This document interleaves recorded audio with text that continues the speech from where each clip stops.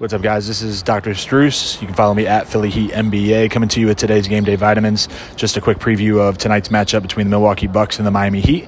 The Bucks are currently third in the East. Heat are right now fifth.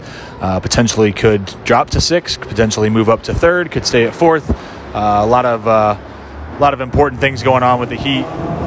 Excuse the background noise. I'm trying to fit this in at an AAU tournament, so I jumped outside to get this preview out there. But there's a lot to be figured out right now with who's going to play and who's not going to play.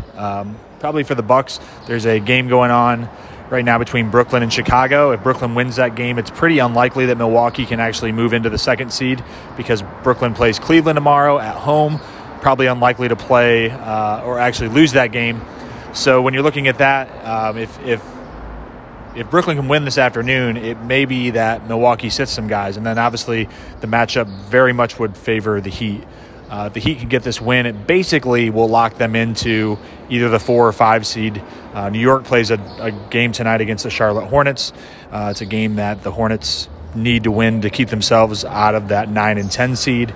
So you may see something with the Hornets really, getting after it. Obviously, New York is going to get after it because that's how they play every game. So a lot to be figured out, over the course of today. And, for the Miami Heat, when you're looking at the matchup with the Bucks, obviously if they're at full strength, you're looking at one of the best offenses in the league. Very efficient, great half-court offensive team. They rebound the ball very well. So it's something that Miami's really going to have to focus on, is keeping them off the glass, limiting them to one shot. They shoot the ball very balanced all over the court. So there's a lot of different avenues that they can go at to attack Miami. And then when you look on the defensive end of the floor, Milwaukee's been one of the best defensive teams in the league over the last 2 years, really 3 years. And they do a lot more switching. Jrue Holiday is someone that can, if he's out there, really throw a wrench into Miami's plans. But you know what? It's a game where you have two teams that are playing well at the right time going into the playoffs, and you have to be at your best.